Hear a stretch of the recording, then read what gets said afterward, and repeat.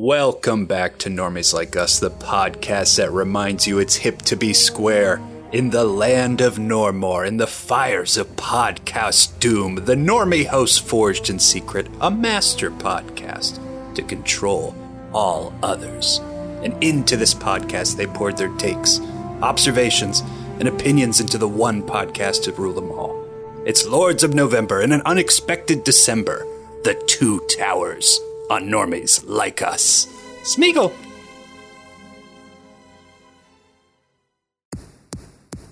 A new power is rising. We should do better. Looks like meat back on the menu, boys. Potatoes, boil them, mash them, stick them in a stew. Woo! Now and never come back. You heard it up top, Normies. We are back for another episode in our months-long exploration of the Lord of the Rings franchise, returning like two glistening towers. That's right. We're talking Two Towers on this week's episode with your hosts. Now, last week, you had my brother here, Collimore. I'm Collimore too. I'll be Micah Gorn. Leg Joe Loss. Ooh. Oh, that's pretty There you good. go. And we're here joined, as you can see if you're watching on YouTube live. Speaking of the Two Towers, it's almost like the Mega Powers, the greatest tag teams in pro wrestling history. But special guests, introduce yourself. Hi, my name is Beardo Swaggins, and I can simply talk into Mordor. Wow. There we Simply go. talk right into it. Wow, that's incredible. My cousin, friend of the show, been on the Final Fantasy VII Remake episode. What? Happy to Thank you have for him having me here. back. Yeah, and big Lord of the Rings, big Hobbit fan, and he happened to be in town for the Two Towers, and that's we're going to get after it. Very excited. Very have happy you. to have Thank you for having me back. Thank you. But yeah, I guess here's a question then. Well, you're here. We kind of went over our histories with Lord of the Rings as a franchise, maybe the book series, if we read them or not. So for you, what's kind of your background on Tolkien in general, Lord of the Rings, and Hobbitses and Peter On Jackson? Tolkien in general, how I got started was my aunt had a VHS of the Hobbit cartoon. That was my first. The Rankin Bass one, right? That was my first step into all of it.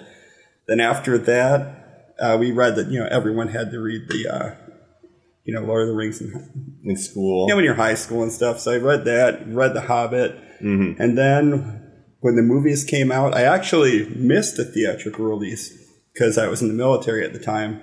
But then we caught them all three as I came back. But for the most part, my only experience inside that universe for most of my childhood was just that Hobbit cartoon. That was really it.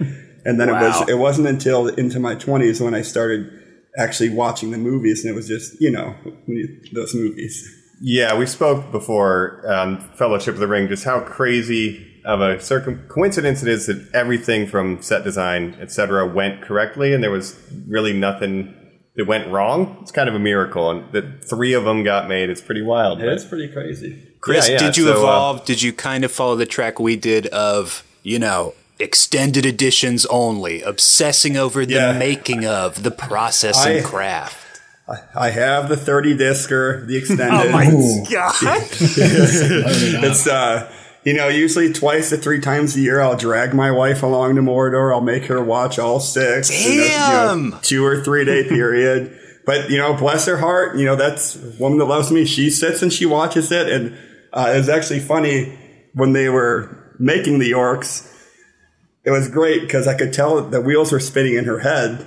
And part one, and she asked, hey, well, what's the deal with the orcs? What race are they? And literally, right, he talks about them being the elves right after that. So I was like, oh, she's engaged. Finally. After 2 times of watching all these, finally, I've got That's her a into good it. Sam you got with you, though. She's willing to take Yeah. that trip to Mordor, like you're saying. Oh, yeah, she'll carry me. I can't watch it for you, but I can watch it with you. Yeah, exactly. Perfect. That's fantastic. Yeah, I love it. I was just asking this too before you guys jumped on, but I said to Joe, who did the extended edition on this one as well, if his wife watched as wow. well, and you said she did too, Joe. So this is kind of one for maybe hanging out with the Congrats. wife too.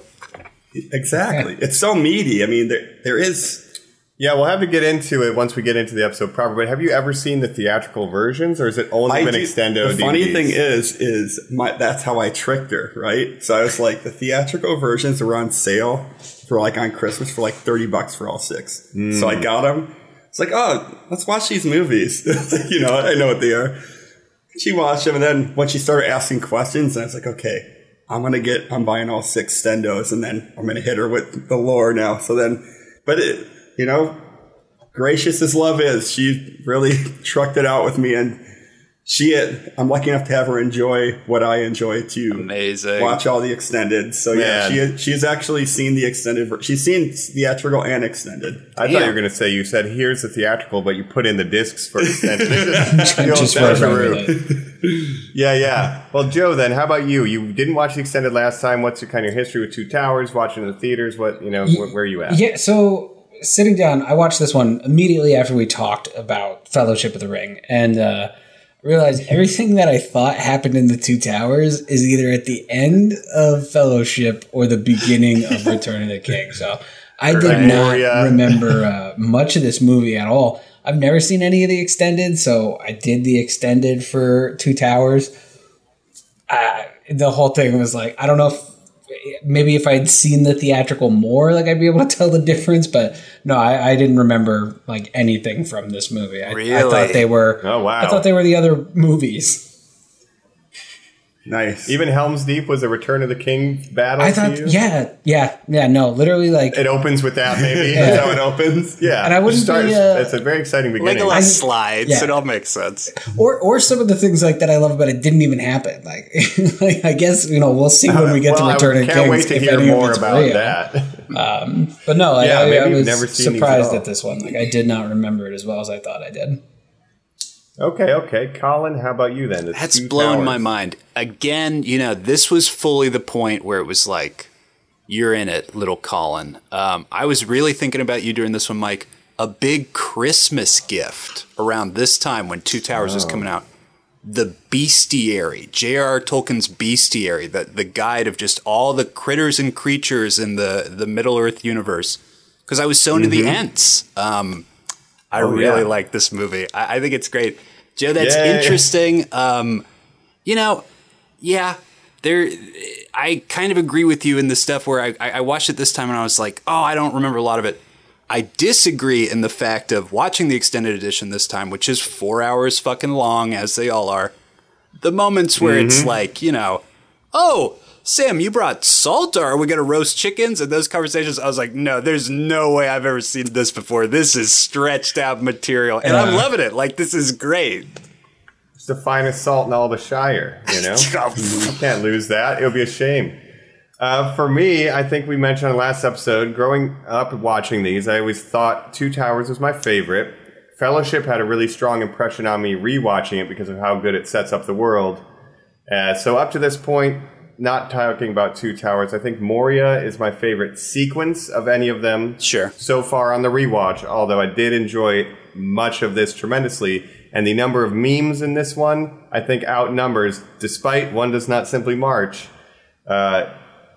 This might have more of them. Wow. And we'll get into the meat and potatoes of the episode, I think, right after this. Ooh, got 'em. Boil 'em, mash 'em, stick 'em in a stew. Coming up next, Lord of the Rings, The Towers That Were Two.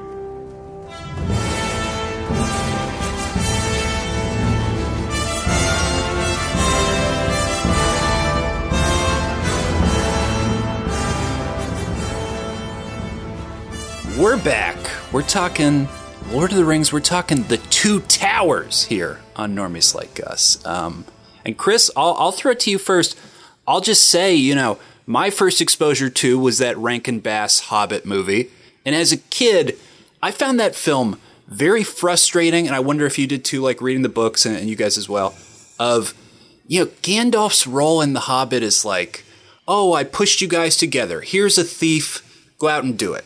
And I would just get frustrated. Gandalf seemed like such a cool character. I always just wanted him to be president. I wanted him to be in it. Now, The Two Towers, this is a movie, Chris, where Gandalf does shit through this whole motherfucker. Is he your favorite character? Is this kind of a standout? Gandalf he's one of my favorites, but I gotta say, like, the show stealer for me, even though it's so gapped out.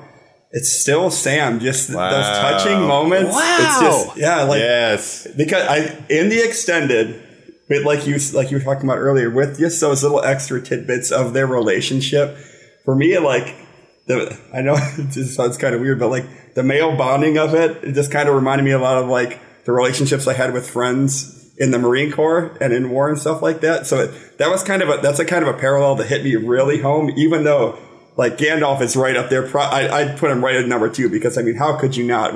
He carries so much of every scene away from them. So I wholeheartedly agree with like as far as this movie over the series, he's probably the GOAT in that one. But Sam always steals it for me. Sam always steals it for me emotionally. I love it. That's the best take. I was going bombastic. Yeah. I thought we'd start with the big character, but you to go straight to the heart. And you're right. Like when Sam has the tears in his eyes at the end, like literally at watching it, I'm just like, this is the greatest movie ever made. But it's so, Mike said the same thing last week. You love following the trail of Sam.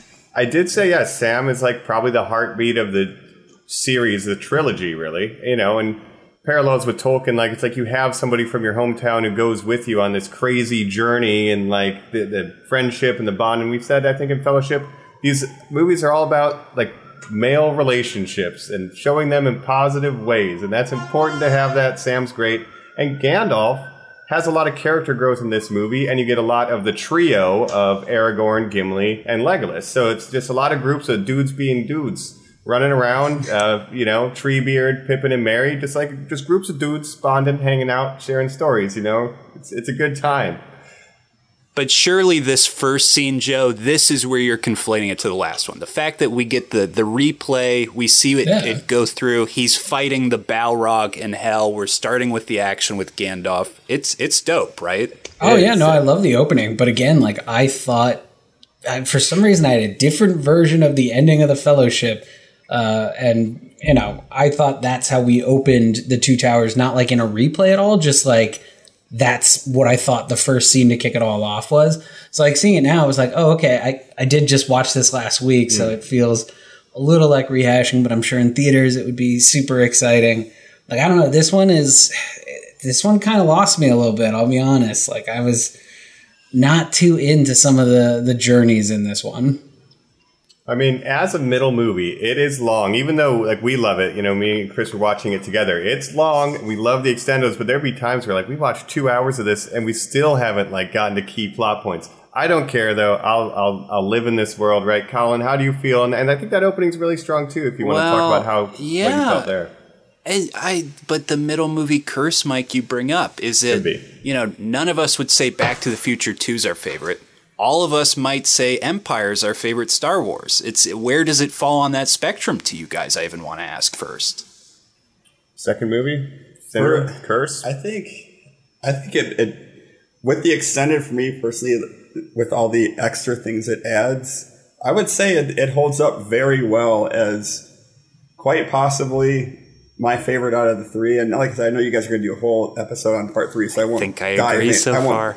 I won't dive into that or anything, but it just with so much that's added, like you was talking about the male relationships. You even see they even develop a relationship with Smeagol. I mean, come on, Sure. It's so thick and meaty with just the layers of character development. I really like it. So I would say, dare I say, it's my favorite of the 3. Wow. Well, maybe there might be the least plot happening potentially because it's the middle. And then you get the big conclusions, I guess, next. There's the most character development happening here. Remember Legolas, how he never said a word to Frodo and we knew nothing about him in Fellowship? Now we're getting those relationships expanded. And that's what I think the strength of this movie is. You can dive in, especially extended, into extreme detail on, like I said, all these different groups that we have working towards a common goal or trying to stop our heroes. It's still, Grima, Wormtongue, and Saruman. It's all in there, and you get the meat of the sandwich, I think, as Chris is trying to allude to. But yeah, I think the bread, though, this first toasted bread of the Balrog Gandalf is pretty badass. Sure is. Yeah, and maybe in that metaphor, Mike, the lettuce is the democracy of trees, Joe. I could see that kind of slowing this film down a little bit, but you're still going to get some bacon. You're going to get Helm's Deep. That's all I'll say. Helm's Deep felt a lot shorter than I remembered it. Like, I don't know. Like, for some reason I had in my head, like, the second hour was Helm's Deep and there was other stuff going on, but that was that. And, like, I kept watching the runtime. I was like, oh, this is going to be a lot tighter than I remembered. And it really is just, like, scene to, or, you know, beat to beat of that sequence is all bangers. It's all killer, no filler for, like, there's still, like, 20 to 30 minute sequence. Yeah. It is quite impressive, and just like the scale, the scope, the weather effects, it feels almost Kurosawan when the rain starts falling, and you know, it's pretty beautiful. Then the orc with a dream, you know, he just wanted to get in there with his torch, you know, and so and to set it up, you know, like, I mean, just sort of, would you like a box to stand on? I mean, how are you going to start out with, like, that's how you're going to kick that off? I mean, it's this so strong. movie is so funny, Chris. You know, unlike, I love the Marvel movies, unlike the Marvel movies where all the humor is snarky line, snarky line, snarky line, there is character comedy in this film that gets developed so well of Gimli's height, of course, would be a weird thing you would have to point out in the battle, or them just having the personal kill count and banter back and forth. It's wonderful. Yeah, even stuff with Smeagol, like, because we're starting this movie out with them continuing their journey, right? And they basically meet up with Smeagol. You know, like Joe said, hey, there's this guy. Yeah, he's just following us around. You get your wonderful payoff, Joe. Finally, we meet the greatest character ever, Smeagol. He just like rolls up. He's like, "Can I have a cigarette?" Like, that is what it's like. Like, he's just walking around. He's a junkie. He's just we ran into follow him him this around. weekend. yeah. But it starts out that way, but then there's things where we have I think this is the greatest way to bring up the characters, the Smeagol versus Gollum scene, the mirror image where we're learning that there's two personalities here. One is very negative and hateful and angry and abusive towards the other, that's saying it's worthless, and the one doesn't maybe necessarily want to do evil but was corrupted by the ring. And so there's this weird kind of dynamic, and you learn to sympathize with the character, which makes the struggle that Sam and Frodo have with how to deal with him that much more effective, because we as an audience are kind of conflicted as well. Yeah, and it develops that relationship to where the point with, you know, I am bound to him and he's bound to me. You know, I don't want to skip too far ahead, but master. You know that, yeah, exactly, to where he actually he is his master and he sees him as, you know, they could both almost share the pressures. It feels like at times, like is he really with him all the way here? Like, you really feel that, and they convey it very well in the film. And it's a CG guy. Exactly. Mike, it's a CG guy. We're introducing Andy Serkis here as Gollum.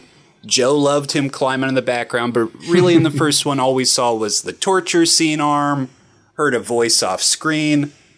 Boom. We're getting a huge character in the Lord of the Rings universe.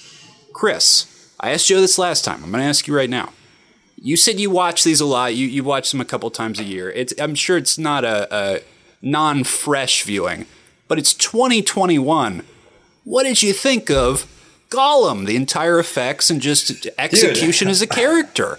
I have said it. It's 2012. I said it to him just when we started watching it, just with the opening scenes, the Balrog, all that stuff. This, you can quote me and I'll take it. I'll die on this hill. This is just like Jurassic Park with the puppets. I don't think it'll never be outgrown, man. It's so beautiful. It's so visually stunning and nothing's choppy. I mean, yeah, there's some CGI stuff with Legolas, but I mean, he's supposed to move around like that anyway. So, like, it's magic. Beautiful, and he's absolutely Gollum. He is precious. He's gorgeous in the movie. Like, and he's still today he is. Yes, it's visually stunning. Yes. I think going back to the Star Wars episodes we did a couple years ago during the November-December split, definitely this is the same time we had a Jar Jar. Joe, what holds up more? Jar Jar I mean, it's pretty obvious, right? Like, and beyond Gollum, I think, like, Treebeard, the Balrog, all of the creature designs in this hold up so well that I think that Jurassic Park comparison, I love that, man. That is something I think you could easily put in, like, a pillar of movies where it's, like, unparalleled. You just can't beat it. Yeah, and Joe, you brought up last time about how Weta also extends into the toy world, where the people creating these creatures are designing the sculpts. And Colin, you said, oh, it's like almost a money-saving thing. We'll just hire Peter Jackson. He's got Weta Workshop, and we'll save money. But they did a better job than George Lucas's company did with Jar Jar. Yeah. So that was the right move. I mean, the right That's company so for the true. job. ILM would have been tied up at the moment making the goofiest performer of all time. Now, we talked special features stuff last time, too. Not something you'd hear on special features, but you see a lot of internet chatter on this. That Jar Jar and Smeagol/Gollum are a little closer to the Roger Rabbit spectrum of special effect opposed to the Planet of the Ape, in that they're not really mo-capped per se, as much as sort of like a rotoscope performance over. To that, I would say you don't get close-ups of Roger Rabbit in that movie. You get close-ups in Smeagol's eyes where he is emoting in this film.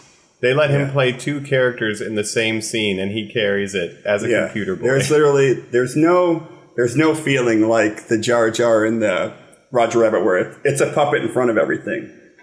You're engaged. You know, you're engaged the whole time, and it's beautiful. Somehow they bypass the Uncanny Valley, but it's beautiful. Yeah.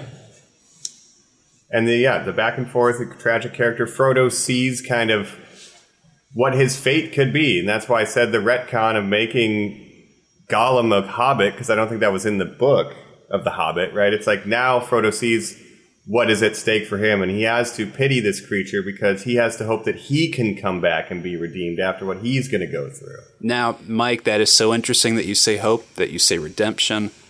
I'm laughing. To me, Frodo is in that position where Sam's his friend from high school. Well, yeah, he does. He wants to drop that ring, but Sam's that friend from high school. Smeagol's that new friend in college. Sam's just jealous. He's got that whole dynamic going on. But to what you just said about faith and redemption, the subtext of this entire film, and I just want to get this out real quick, and why I think this movie rules. You get it in Aragorn, you get it in Legolas, you get it in Frodo. All of these characters are a pin's drop away from losing faith of the situation that they're in, but still they push forward and through with it. Now, in a bad writing circumstance, and I don't want to shit on this movie, JK, normie listeners, you know I love to. If you like this movie, that's totally up to you. Zack Snyder's Justice League, which is a movie with no subtext that literally just has Batman saying, have faith, Alfred. We need to have faith in this situation. We need to believe in ourselves. It's all about faith. It's all about trust. We have to trust Superman. Faith this, faith that. He wants to get it out. That's what that movie's about. That it's about good people having faith to stay good. The reason Two Towers is about that, and you know it is, without subtlety in any way, or with subtlety, I'm sorry, without overtness, is lines where Legolas is speaking in Elvish, you'll die with them. Or you'll die if you stay here. Then I'll die with them, Aragorn replies. He's not saying we need to trust these people. You're seeing them literally have this storm of an internal maelstrom of emotion just seething underneath their person. And they deliver lines that are not only impactful and important, but have nothing to do with that. They play away from it.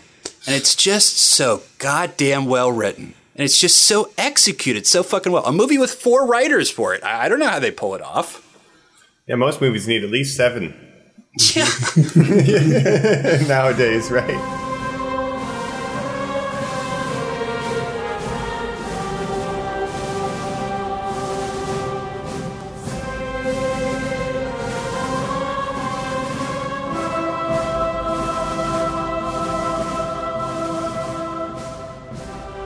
And then just him simply saying, I will die as one of them. Oh, I love it. In man speak to be like, hey man, I'm Numenorian, don't forget, And lets everybody else hear him. And lets them hear him that, he's relating as a leader, that they were leading this Making situation, the choice. so you can't quit. I think that's a big theme of this, and that even with some of the new characters, like you said, Colin, everyone needs to. There's a lot of redemption in this. Let's talk Gandalf really quick. Yes. He started out as the stoner who shows up late to the birthday party, just wants to shoot off fireworks, and then he loses to Saruman. All of a sudden, his crossing the threshold is fly, you fools. And, then he defeats the Balrog, becomes Gandalf the White, and defeats Saruman for the first time. he's now ascending and taking responsibility, reaching out to the kings of men to get them on board. Like he's now stepping up, putting down the pipe. Mike. And I don't know if we see him smoke from this point on in the trilogy. We get some other characters doing it. Mike, so This is a much weed happens watch. in this movie Yeah. that you forget that our lead Oscar-nominated actor is reborn in the first act, and by the third act, he's the first person down a hill on a horse fighting people on a sword. And you're just like, this is madness. It's a 2-hour first act. And that's what but I like about it. Like you were talking about how he's kind of the goat of the movie, because it's like that theme of you can't just start something and walk away. Like you can't just start a bunch of crap. Like start these people on the way, and then He has his hand in all of you, it. Yeah, you cannot be outside of it at this point. It's too big that everyone has to be involved. I And think that's that what was Pippin and when he Merry stepped up. say to each other, Chris, literally when he says, but if we go back to the Shire, that means one day there won't be a Shire to go back to. And you're just like, Exactly. Jesus Christ, all of these It's so people are strong. making the most important decisions in their lives at this exact moment. This movie rules. It is so strong. Yeah. What about some of these new characters, Joe? We get the introduction of Rohan and the Rohirrim and Edoras, right? Does any of that work for you? Making me Those laugh. words, Yeah, those no, nouns? I don't care about any of that. Like Rohan. excluding Gollum, who like technically was in the first one. I don't like any Yeah. one of these new characters. Really? I could leave every one of them behind. You don't Sean like Bean's inserted brother, female character for triangle drama? I don't All like right, that. I like Eowyn, man. But go ahead, Joe. You say your piece. I extra don't need Sean Bean's brother. Like, I got enough people to care about already. I just don't. It's, I again, don't. I'm redemption. sorry. It's such a good redemption Denethor. arc. I wouldn't. Yes. You have Crazy. enough of it in there already. I don't need. Like, you could just take that story out, and everything that we've talked about so far still plays and still works. The movie's just 45 minutes shorter. But then Eowyn doesn't get the love payoff either with someone who understands the struggle of being a sibling in royalty. That's true. Yeah, I guess. The payoff. All right, so strong. I'm not strong saying it disagree, doesn't Joe. pay off or anything like that. It's just I don't you need don't it. need it. I don't need It doesn't do it for you. Yeah, I it's can like respect I got a respect pastrami that. sandwich and there's too much fucking pastrami on it, so I'm just gonna take half that and put it away anyway. Like, just don't But give it it's to me. good. It's salty and good. It's I too want much. all the pastrami. That's enough So slices. if you had to cut Treebeard's scenes or Faramir's scenes, which would you cut first? I think I would cut Faramir's. I think I'd keep Treebeard. Wow. It gives Well, at least Merry and you're- Pippin yeah. something to do, and I like Merry and Pippin. Even in the fountain, where he has to express really how important Gollum is to the mission, because I mean, That- like Yeah, Gollum is equally important as to getting So them there. juicy sweet. I only wish to catch a Juicy, fish. Yeah, but that could have anyone else could be like, that could have been Legolas. That could have been any other character to be like, no, hey, the I'll put a bullet tension. right in this No, guy's head Joe. right now, and Frodo being like, no.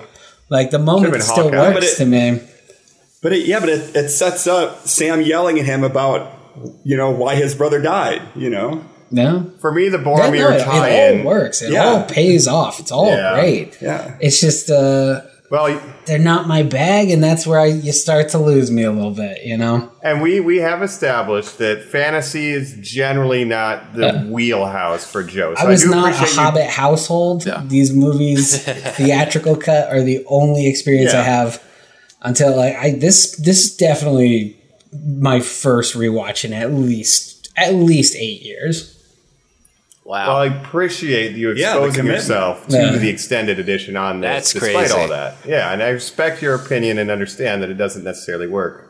Colin, Well, it what do you works. think about some It's of the just, new characters? you don't Well, need it. You don't want it. It's Yeah. too much pastrami in the sandwich. Yeah. I just want to shout out David Wenham, the actor who plays Faramir too, to say his name. Chris, I don't even think I've said on this podcast in the last one, I don't think I've ever understood what these movies are actually ever about plot-wise, but just the scene in the well with him and where he's like, I mean, it's the mind game of every spy movie, where the spy master takes you somewhere and goes, see these innocents, I'm about to kill them. What do you think about that, James Bond? James Bond's like, I don't think anything about that. And you're like, oh my God, what's he going to do in this moment? I'm on the edge of my seat. I just think Elijah Wood, I just think is like the unsung hero of this thing. He's just like fucking killing it with his innocence too. And the scene where he does confront him and learns, I found my brother's horn cleft in twain. Obviously he's dead. I felt it. How did he die, sir? Say so. It's just, you're just with that kid the whole fucking way. I don't know. Yeah, again, it's another redemption arc. Faramir represents the redemption of the race of men, where Boromir failed, where Denethor failed. He's gonna do the right thing. He has the Ring of Power within his grasp, and he lets him go because he did what his brother couldn't. It's good, but it's too much meat. Yeah, but Aragorn's already doing that in the story. Again, it's great. He but is actually. There's just too much fucking pastrami. Save some of it for another day. Eat it with eggs. Some beautiful poetry of the fact that you literally have Cate Blanchett, like the greatest actress of all time, narrating that action out and being like, if he had done this, all the world would be destroyed. But this is the point of the movie, you see. And I'm like, oh, that's right. This is the point of the movie, Cate Blanchett. You're amazing.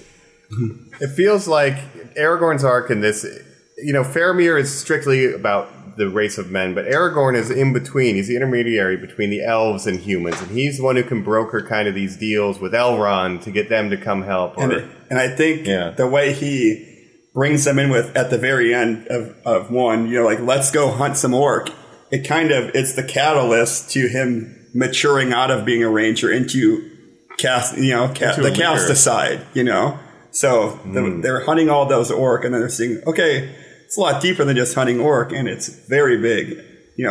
I think being away from the ring and seeing what's going on without being by it is equally as important to see, like, oh yeah, this is pretty crucial. You know what I mean? Fallout.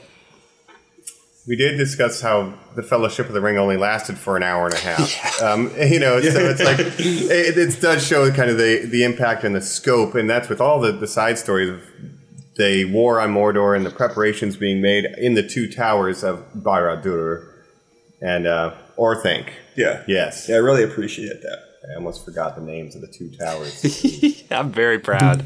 How embarrassing. Very good. Thank you. I think, I just want to mention Wormtongue. What a great character to hate. I do like Theoden's arc. I like Éowyn and Éomer, and I like Rohan a lot. And you get the most with kind of Strider and Gimli and Legolas, and this kind of human-size action in this movie, too. Maybe the last Battle of Three, but we'll get there. But there's a lot more than we did in the first drama movie. In this one. Mixing in the background.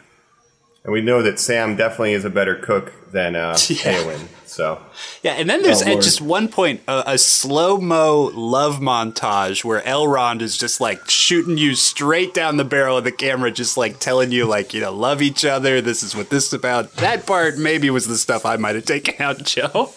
That's probably part of the extendos.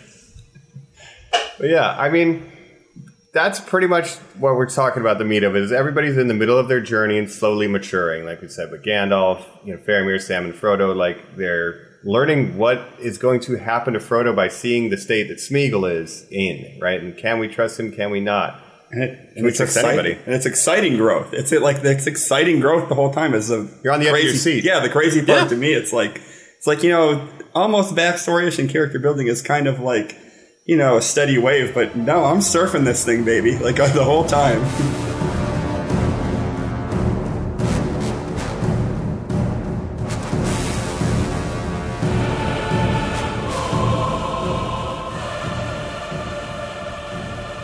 J.R. Tolkien's a very good writer in the fact that this is almost a road movie at parts. A smart plotting device of the bad guy's looking for two hobbits. You're probably wondering why I introduced two idiot hobbits in the first one, aren't you? Ha ha ha. Man. Fucking paid off, you morons. And I'm like, oh, that's fucking great and cool. And then you get, is this the, just a Peter Jackson shout out thing for filmmaking. Is this the only movie that has a medieval fantasy Rambo suit-up montage? When Aragorn, before the Battle of the Deep, puts on all his stuff beat for beat, tied on, and it's super close and cool. I mean, it's shot exactly like a Rambo suit-up montage. It's amazing. It's weird, like we said, the guy who did Freebles and the Frighteners is allowed to take on something of this scale and not only knocks it out of the park, but the tone of every scene. Like, he nails this action trope beat thing. He nails the sphere of, like, what about their legs? Like, that scene is so tension-filled and scary. Well, and then, like, the build-up of the Rambo suit up, and then to just take your foot off the gas with Gimli dropping the shirt to the floor, you know? And then just to get right back into the relationship of those guys, you know? Chris, to have go in the middle of level that out. The most serious moment of it, like, shit, these guys might actually not make it, for Gimli to turn and say, throw me. I mean, it's just... I mean, come on. I could almost just be like, they should hire Peter Jackson to start writing Marvel movies. I'm sorry to keep harping on it, but it's just, he needs to do something like it. Yeah, I just love the way... Like, they're still by themselves. They're by themselves. No one's around, still under his breath. You'll have to toss me. Like, still. You can't tell no me. one's around. It's still the shame of it. You can't tell the elf. No one. Yeah. And even quiet moments of that build-up, it's a good sword, you know, with the boy. Mm-hmm. Right? Yeah. That awesome. Broom Boy. Love him. Yeah, Broom Boy, Star Wars Broom Boy style. Yeah. And the best Star Wars sequel, Last Jedi. That's right. Broom Boy. That's See, but if you cut Rohan, you don't get Broom Boy. You would still... That's true. There would have... Still like, the plot could go exactly the same. You could just shave some of it off, I guess is what I'm saying. Like, I like that we have the stakes of, like, oh, we're defending people. This is not just like, oh, we're climbing a mountain anymore. Like, there are other parties who are at stake. I think it does a great job world building that out. And showing maybe how Sauron's forces kind of take control of disparate kingdoms, whether through influence or rings of power. Like, you can see the corruption that they're kind of spreading out into the worlds of men right now. Mm-hmm. So, if you guys got old man cursed, how fucking lucky would you be if Gandalf the White showed up and undid it? I don't think it would happen. I think I would just die an old man. I was thinking that watching it. Yeah, right. And that's the moment that he defeats him, because you wouldn't part an old man with his walking stick. Staff. Like, it's so good. They took all their stuff. Yeah. Yeah. And then, Theoden, it's showing, I can do a political kind of thing with other kings. Like, again, Aragorn's growing. I mean, and it's good. Like, the Gandalf growth of, it's kind of like a coming of age moment where he throws off the black robe. It's like, no, I'm in here. I'm in the front. We're doing this. Return of the Jedi, baby. No more hands off, you know, and that was that, which I really like that developmental aspect of it too, as for Gandalf's growth. Saruman should have been, you know. A little fake out with the Christopher Lee crossfade, you know, it's good stuff. I just like pastrami. To put it simply, you know. Manja. That's right. Stack it higher, baby. I guess that you said you like Merry and Pippin, Joe. Besides, you know, they survive after meat is back on the menu, and they get into Fangorn Forest. If I may, what did you think about the "Give 'em some medicine, boys" scene with those two? Oh yeah. You remember that, Joe? That works for me. Yeah. Good. Yeah. I figured he just wanted to get a sip of grog, and he was tricking him to get some of that. So. But their whole thing with essentially trying to get a pacifist group, the Ents, they're kind of older than almost time, and trying to get them. And, you know, obviously John Rhys Davies did the voice for this. This is my fun fact for the episode, the only behind the scenes I'll do.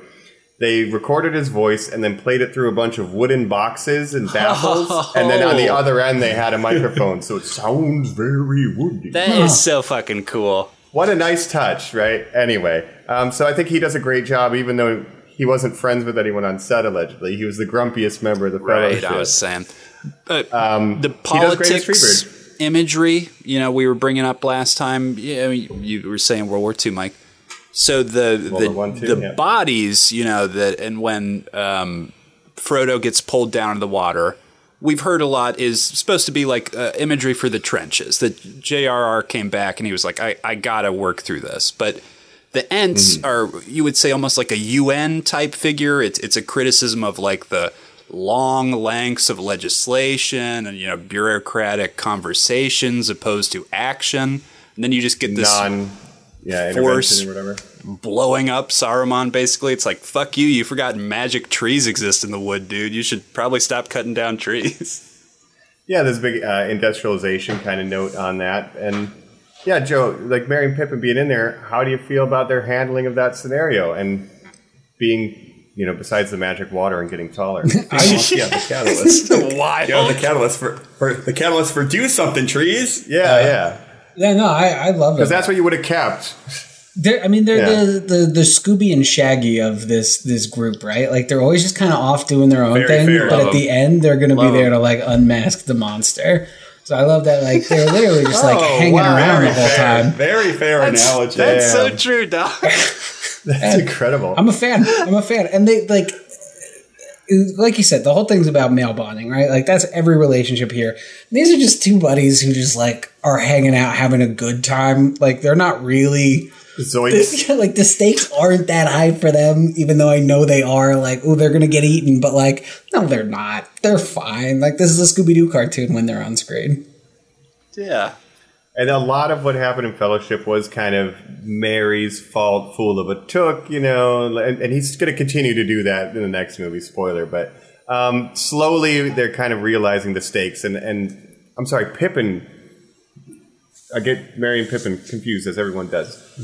Fool of a took, but I think Mary, it's Mary who really grows. And this world, you're part of this world, right? And he kind of has that growth in this one. And they're starting to go from, we're just accidentally here, to maybe we have a role to play even. Yeah, because Everybody his learns role lessons. his role is just basically has been, getting into trouble and bailing out the fool of a took. And then now it's like, we got to do bigger things. And he gets fully engaged with the trees. And then we get he gets his turn. Yeah. Gets radicalized. And Pippin himself is the one who comes up with the most clever way. The closer we are to danger, the farther we are from harm. It gets him to see the devastation being caused by the wizard who should know better. And then we get trees throwing rocks at Isengard. And it's great. A lot of miniature work, a lot of very cool practical effects stuff. So good. Flooding. It's incredible. Damn. Yeah. And so that's kind of our simultaneous final battle intercut with the Helm's Deep. And the big thing with Helm's Deep is we don't have enough forces. Yeah. We've seen Saruman's army of... Yeah, that was their raptors in the kitchen for the Jurassic Park reference. Yes.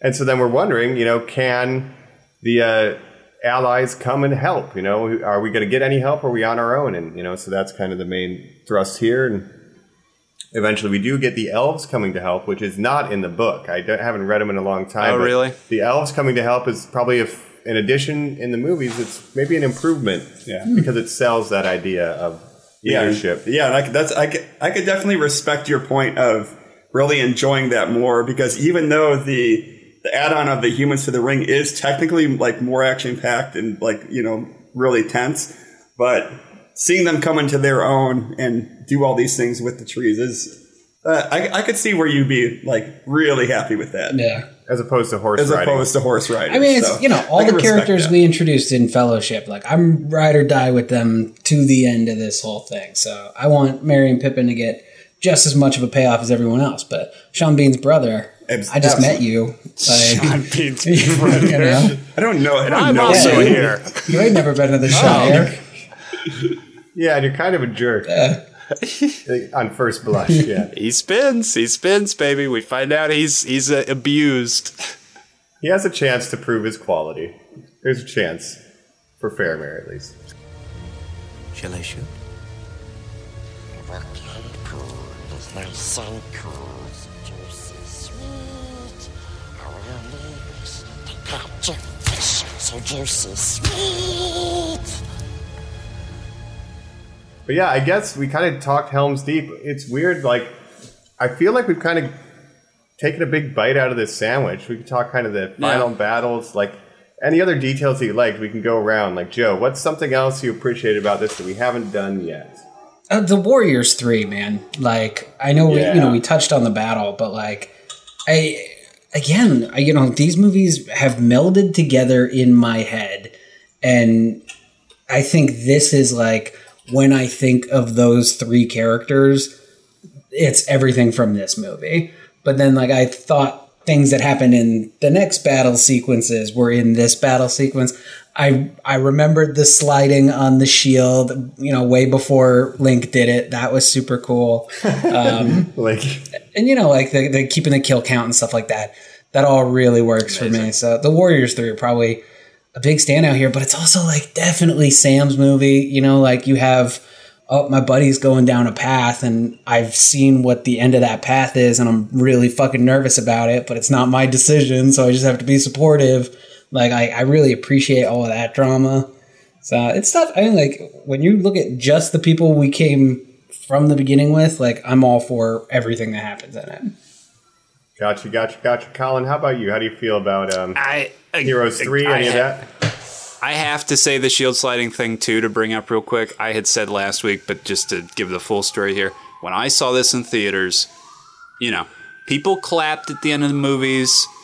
It wasn't like Marvel movies yet where, everybody was going to just be screaming all the time and getting up and like losing their mind and stuff. Or you wait for a post-cred and you're like, yo, Spider-Man! And, everybody's like laughing and stuff. None of that. When the shield sliding thing happened, a guy very naturally, he was not making this up. He just had to stand up and he just did the shrillest, and he was so excited and so happy, and everyone started screaming and cheering. And I would say that's not even the Cap getting Mjolnir and Endgame moment. That's Gandalf arriving, at the end at Helm's Deep. But just like you said, Mike, nobody even really knew who fucking Legolas was at this point or whatever. He was just a cool character, a character that's kind of up and down in the movie. But I've got a comic here. Ooh. I believe Jacob also reads this series. In the 2000s, Foxtrot. I was a big Foxtrot fan. One of their trades, Orlando Bloom ruined everything. Now, wow. Normies that watch this is to show you the cultural impact of Lord of the Rings at the time. Fellowship was big, totally. By the time this one happened, this is the tie-in for Two Towers. Look at this. It's an audience full of girls going. They had figured out the chemistry of Orlando Bloom. People loved Orlando Bloom. We're going to get to the Pirates one day. Oh, yeah. But fucking, he was hot. Legolas was a character that just made people lose their minds for some reason. He was never my favorite. I'm just going to say that. But just what he meant for the Lord of the Rings guys, he did so fucking much. Well, Jacob would be the first to say, Archer dudes are cool. Archer dudes are cool, guys. But was this Ladies the birth love them of... and dudes want to be them. I guess not. Robin Hood would be the birth of like the modern age of bow dudes are cool. But I don't know, like you guys, were you watching that Kevin Costner Robin Hood movie a bunch when we were kids? No, like I think Legolas was the one. There were sexy movie stars in nerd things. People had figured that out, right? You would get like Pam Anderson to appeal to us as dudes. They figured out the formula to get ladies to go to Lord of the Rings. Chris, who is your wife's favorite character, if I had to ask? Is it Legolas, maybe? It's probably a toss between Legolas or Aragorn. And that's your two draws, yep. That's your two. And when you combine both those characters, guess what you get? The CW's Arrow. Wow. They're big CW guys. That's a good Stephen Amell emerges from the shadows. So they knew. So they knew. They knew. They did a fusion. They were ahead of the curve. But the idea of someone just like standing up and screaming because it's like so fucking cool. And like, I've never. Spirit had taken him, Joe. He was possessed by the One Ring. It's like talking in tongues at like a church service. Yes, that man loves him some pastrami in that theater. Yeah, he was here for it, man. He ordered it extra hot, roast. baby. So, your question though, as someone who's never read these books, at one point in the books is he like, and then that's the fucking thing. Legolas is super cool, and he does very like a flip. dry British actor.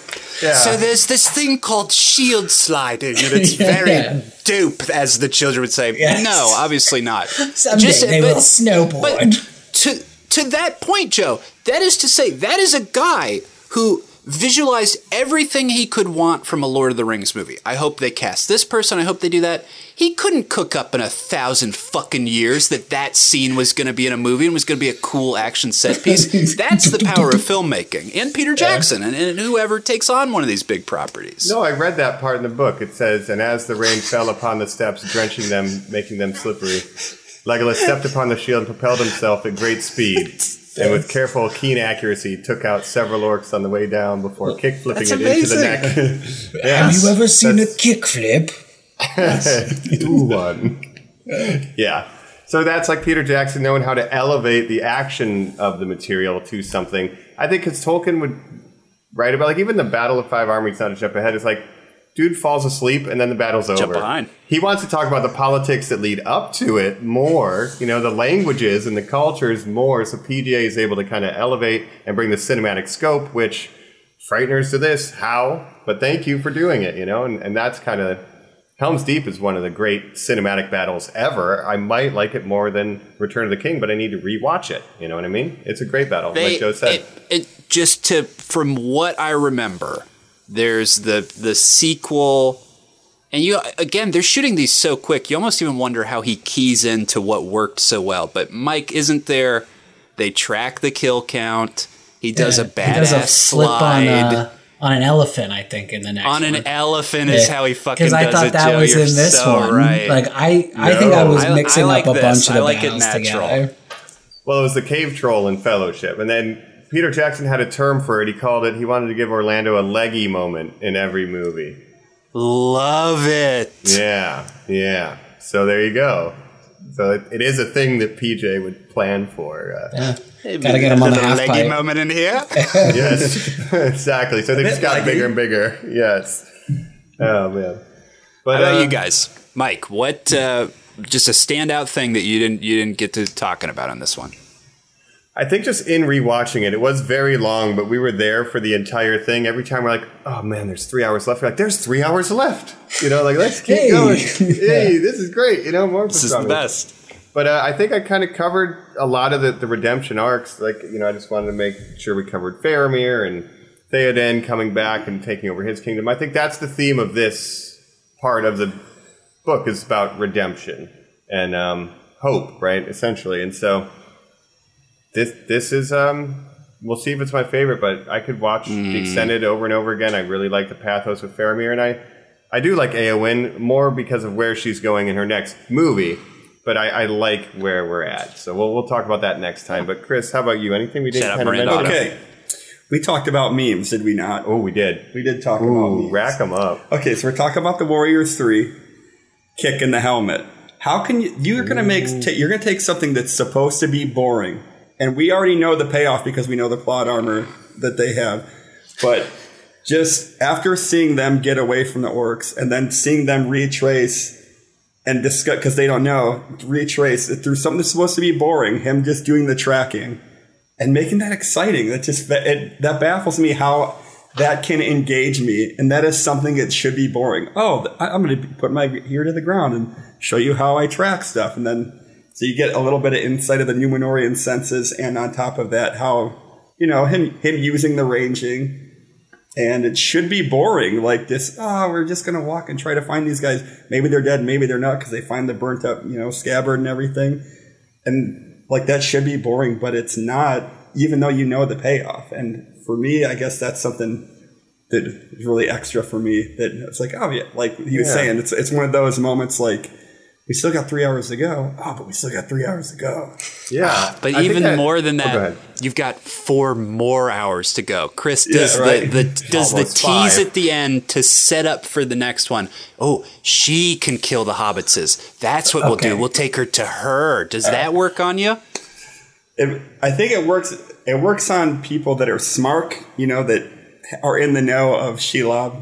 But if I think for maybe someone that's just coming into it, you know, I could see that hooking you in, because it's like, you know, you haven't really seen a menacing female presence thus far. You've seen power, you know. Yeah, that's a cool thing to say from both of the elves and the women, and you know, and you get some of the Helm's Deep stuff, but you never get that, you know. Is there menacing females in Mordor? And man, Shelob's just like she's a big evil, and just for no reason, you know, like. Just because of just being in the presence of Mordor just makes you like that. Yeah, see, this is another one of those points where, like, I thought the movie ended with Gollum being like, tricked you guys, you're screwed, big spider, and then like running away. So I thought we were going to see it, not just like the guy in the corner who is very obviously doing something sketchy, talking to himself, super sketchy, and then coming over and be like, hey guys, you didn't just see me doing that, right? Anyway, let's go this way instead of that way. I'd be like, absolutely not. Absolutely not. We're not doing that. I just saw you. We're not going with you. Yeah. And I feel, but the setup for that is with the trust is, again, them conveying to Faramir, we're bound, so I think it makes that blind trust that much more important, knowing that, hey, Gollum's been, he's been risking it all for us. We haven't done anything for this dude. We've just been dragging him around on a rope, and then the big payoff, and then it's too little too late. But I think it's such a good payoff, Chris, because the whole thing is the shadow and the light. Not only am I struggling to put this fucking ring on, but Sam, don't you see inside that I'm keeping this fucking worthless thing around that Gandalf told me was better off dead in the last movie because I'm so scared of turning into this little fucking thing. I need to keep it around in the same way that, like, an alcoholic needs, like, that one bottle in the corner that he knows how much is in it. It's locked away in a thing, and it's just there, man. It's just fucking there. Well, like the temptation of power and like even the trust that they're building too over the kind of trauma they're suffering due to this object. They both suffered because of it. And then the look of betrayal on Smeagol's face when they get captured by Faramir. He's like, don't struggle, Smeagol.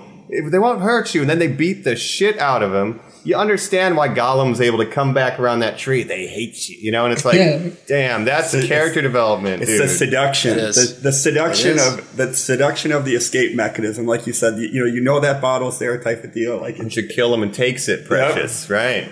And so you go from sympathizing to knowing it's a threat. We didn't see the spider, but I think it is a good setup for the next movie. And I did like it because it teased a menacing female. I liked it. I digged it. I dug it. That's neat. And we spend a whole movie wondering, is Smeagol trustworthy? Now we know definitively, no. He is not. Yes. He has lost his mind. Mm-hmm. Again. I wonder if anyone will ever push him into a volcano. Yes. We'll find out next week. Yeah, Lord of the Rings.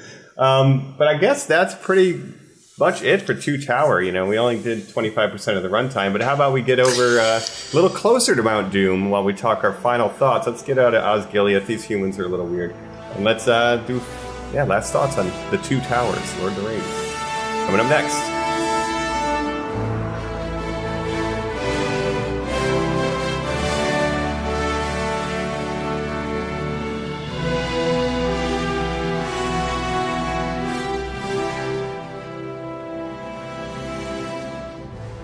We're back. We're wrapping things up here. We're taking the ring off. We're putting it away. We're letting somebody else hold it for a minute while we talk our final thoughts here on the Two Towers in our special months-long coverage of the Lord of the Rings franchise.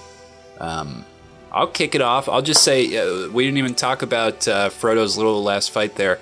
The Nazgul, a little small personal flying dragon, has probably been on my mind since I have seen this movie or read this book. I almost wonder if that's why I started reading The Dragon Riders of Pern as a young man, too. I love it. I just think they're so cool. I got to give them a shout out. Oh, the Fell Beast. That's the closest thing we get to a dragon on this. Yeah. Sorry, Joe. We got a little dragon in this one. It's all right. Little dragon. Little draggy. Before final thoughts, I forgot. Yeah, we do need to mention the most common piece of trivia on the internet, which is when he kicks that helmet, as you said, he breaks his toe for real, and that's a scream of anguish of a broken toe. So everybody knows it. I'm telling you again. Oh yeah, don't at me. Why I mentioned memes? yeah. The helmet kick. Yeah, but it's okay. Potatoes. So, I guess, let me just do my final thoughts on this one. I guess we'll go around. And we'll leave best for last, guest for last. You got it. And then we can do that. So, we watched it together. We kind of grew up. When you came back, we watched them together, whenever you're in town. It's like a Thanksgiving kind of thing. Like, it feels like that time. So, that's why we're watching them now.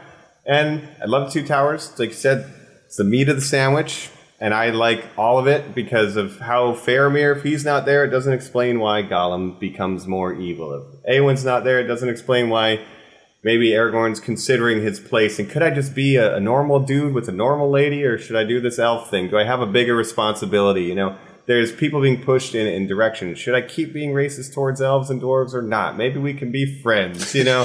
Everyone's growing, and Sam's You speech... can't cut a minute of it, Joe. Not a single minute, especially the salt Not part. a frame. Because I need the salt on my sandwich, too. Salted pastrami. And the last thing I want to mention is Sam's speech at the end about the great stories, Mr. Frodo. You forgot one of the chief characters, you know? Like, that is so touching, and it kind of is the message of hope. It's crazy sad. It's crazy sad, but he almost stabs Sam. Like, that is a very important beat that we glossed over. That is such a powerful moment. My Sam. So, I love Two Towers. We'll see how it lands in the rankings once we finish Return of the King again, which is almost a 5-hour extended, Joe, if you want to sign up for that. But that's my last thoughts. What are yours, Joe? You know, like I didn't grow up in a Hobbit household. I've seen these movies. They're too It's small. impossible to escape these movies. I wouldn't fit. Fantasy is, not my thing. But when it's great, it's great. And obviously, Lord of the Rings trilogy is great. My memory of Two Towers definitely failed me. I thought all the things that I loved about it were actually either at the tail end of the last one or the beginning of this one, or just don't even exist. So I will go ahead and say this is the most excited I've been for a rewatch with anything we've done on the podcast. Any of the Harry Potter movies, any of the Star Wars movies, because those movies I've definitely seen more than I've seen Lord of the Rings. So I'm really excited to watch Return of the King. That's my biggest takeaway. Is I can't wait to. And you haven't to seen the wrap this one up. Hobbits. Yeah, and I haven't seen the Hobbits. You're right. I've never seen any of those. It'll be crazy. That's amazing. They had just taken him to Isengard. I'm doing it. I'm locked in. But let's see where Peter Jackson takes him after Guillermo del Toro doesn't want to do the project anymore. And time's a ticking. But that'll be a tale for another time. Colin, Two Towers, last thoughts. I will say one more thought. It's just kind of an interesting bit of trivia too, Mike.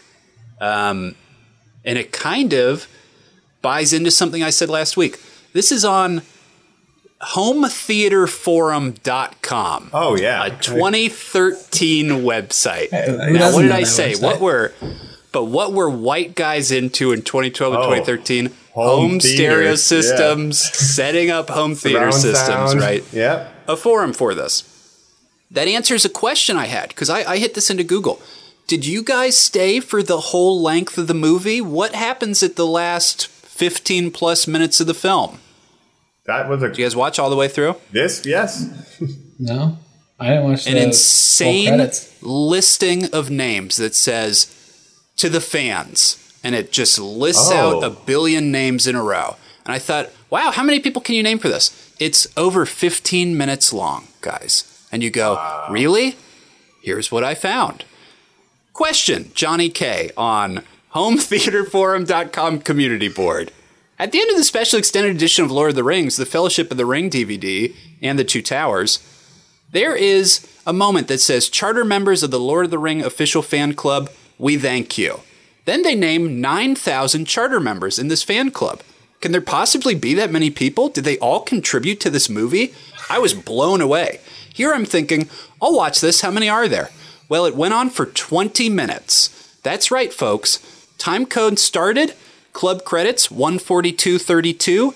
Time code ended, club credits 2 hours, 2 minutes, 8 seconds. That's approximately 5 names per line, 15 lines displayed every 10 seconds. Oh, man. That is 8,820 names shown on the screen at once. Over the course of, like I said, over 15 minutes. I did some research and said, what does it mean to be a special member of the Lord of the Who Rings is fan these club? charter members?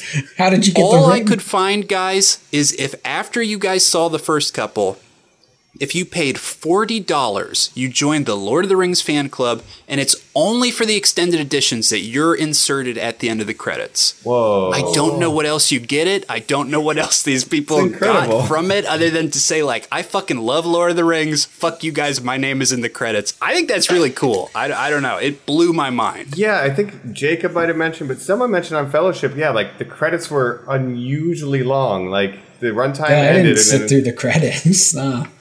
I let him play, and I remember seeing a giant block of text, but I missed the charter members. But yeah, I guess all checks I must wondered be who made, they were. I scrolled crazy. through over to it. I saw the block, and I thought they can't all be part of some third crew. I almost wondered maybe if it was like extended. the 501st, like the Star Wars, where it's Yeah, like yeah. the guys who dressed up. Like, was Helm's Deep just a bunch of nerds? Like, you know, when they do the montage of like, some of them have seen too many winters, some too few. Yeah. Like, are those just like, you know, like local New Zealand weirdos? I don't know. Well, the horse riders are. They got every horse rider they could find, and I think it wasn't enough. Wow. And they even got some from international. I know they put women in beards and stuff for like the Rohirrim because they didn't have Amazing. enough trained horse riders. So there you go.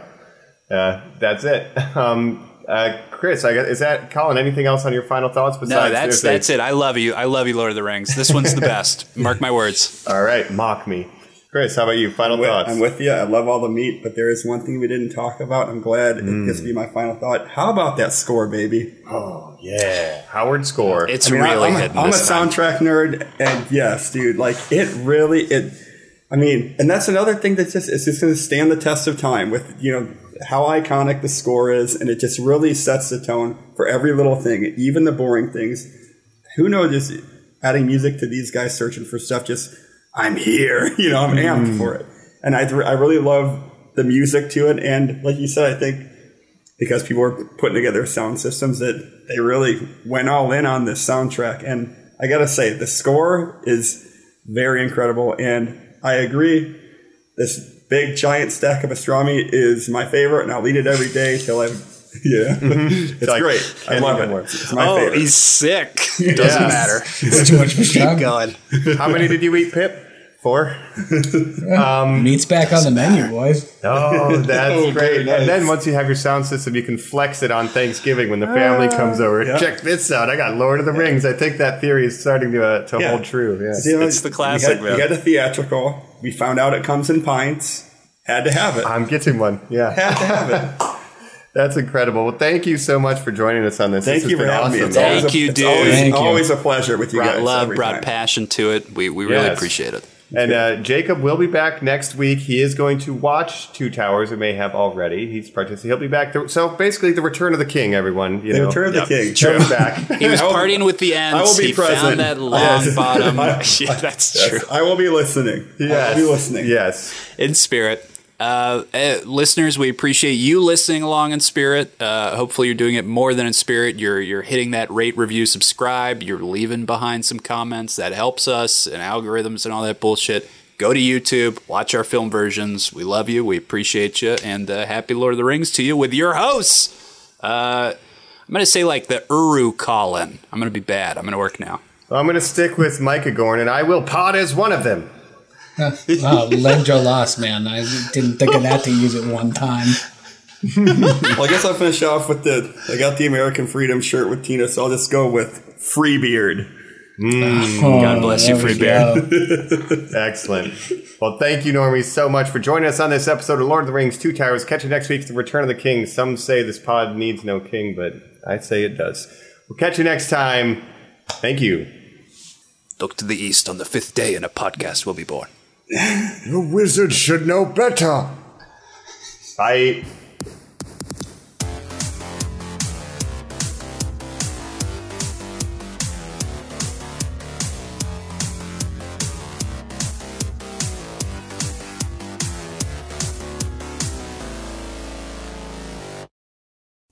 My name is Gandalf the Grey, and I'm imploring you to leave a like, share, and subscribe to this podcast. Don't keep it secret. Don't keep it safe. Don't take me as a conjurer of cheap tricks, and we'll catch you on the next episode of Normies Like Us.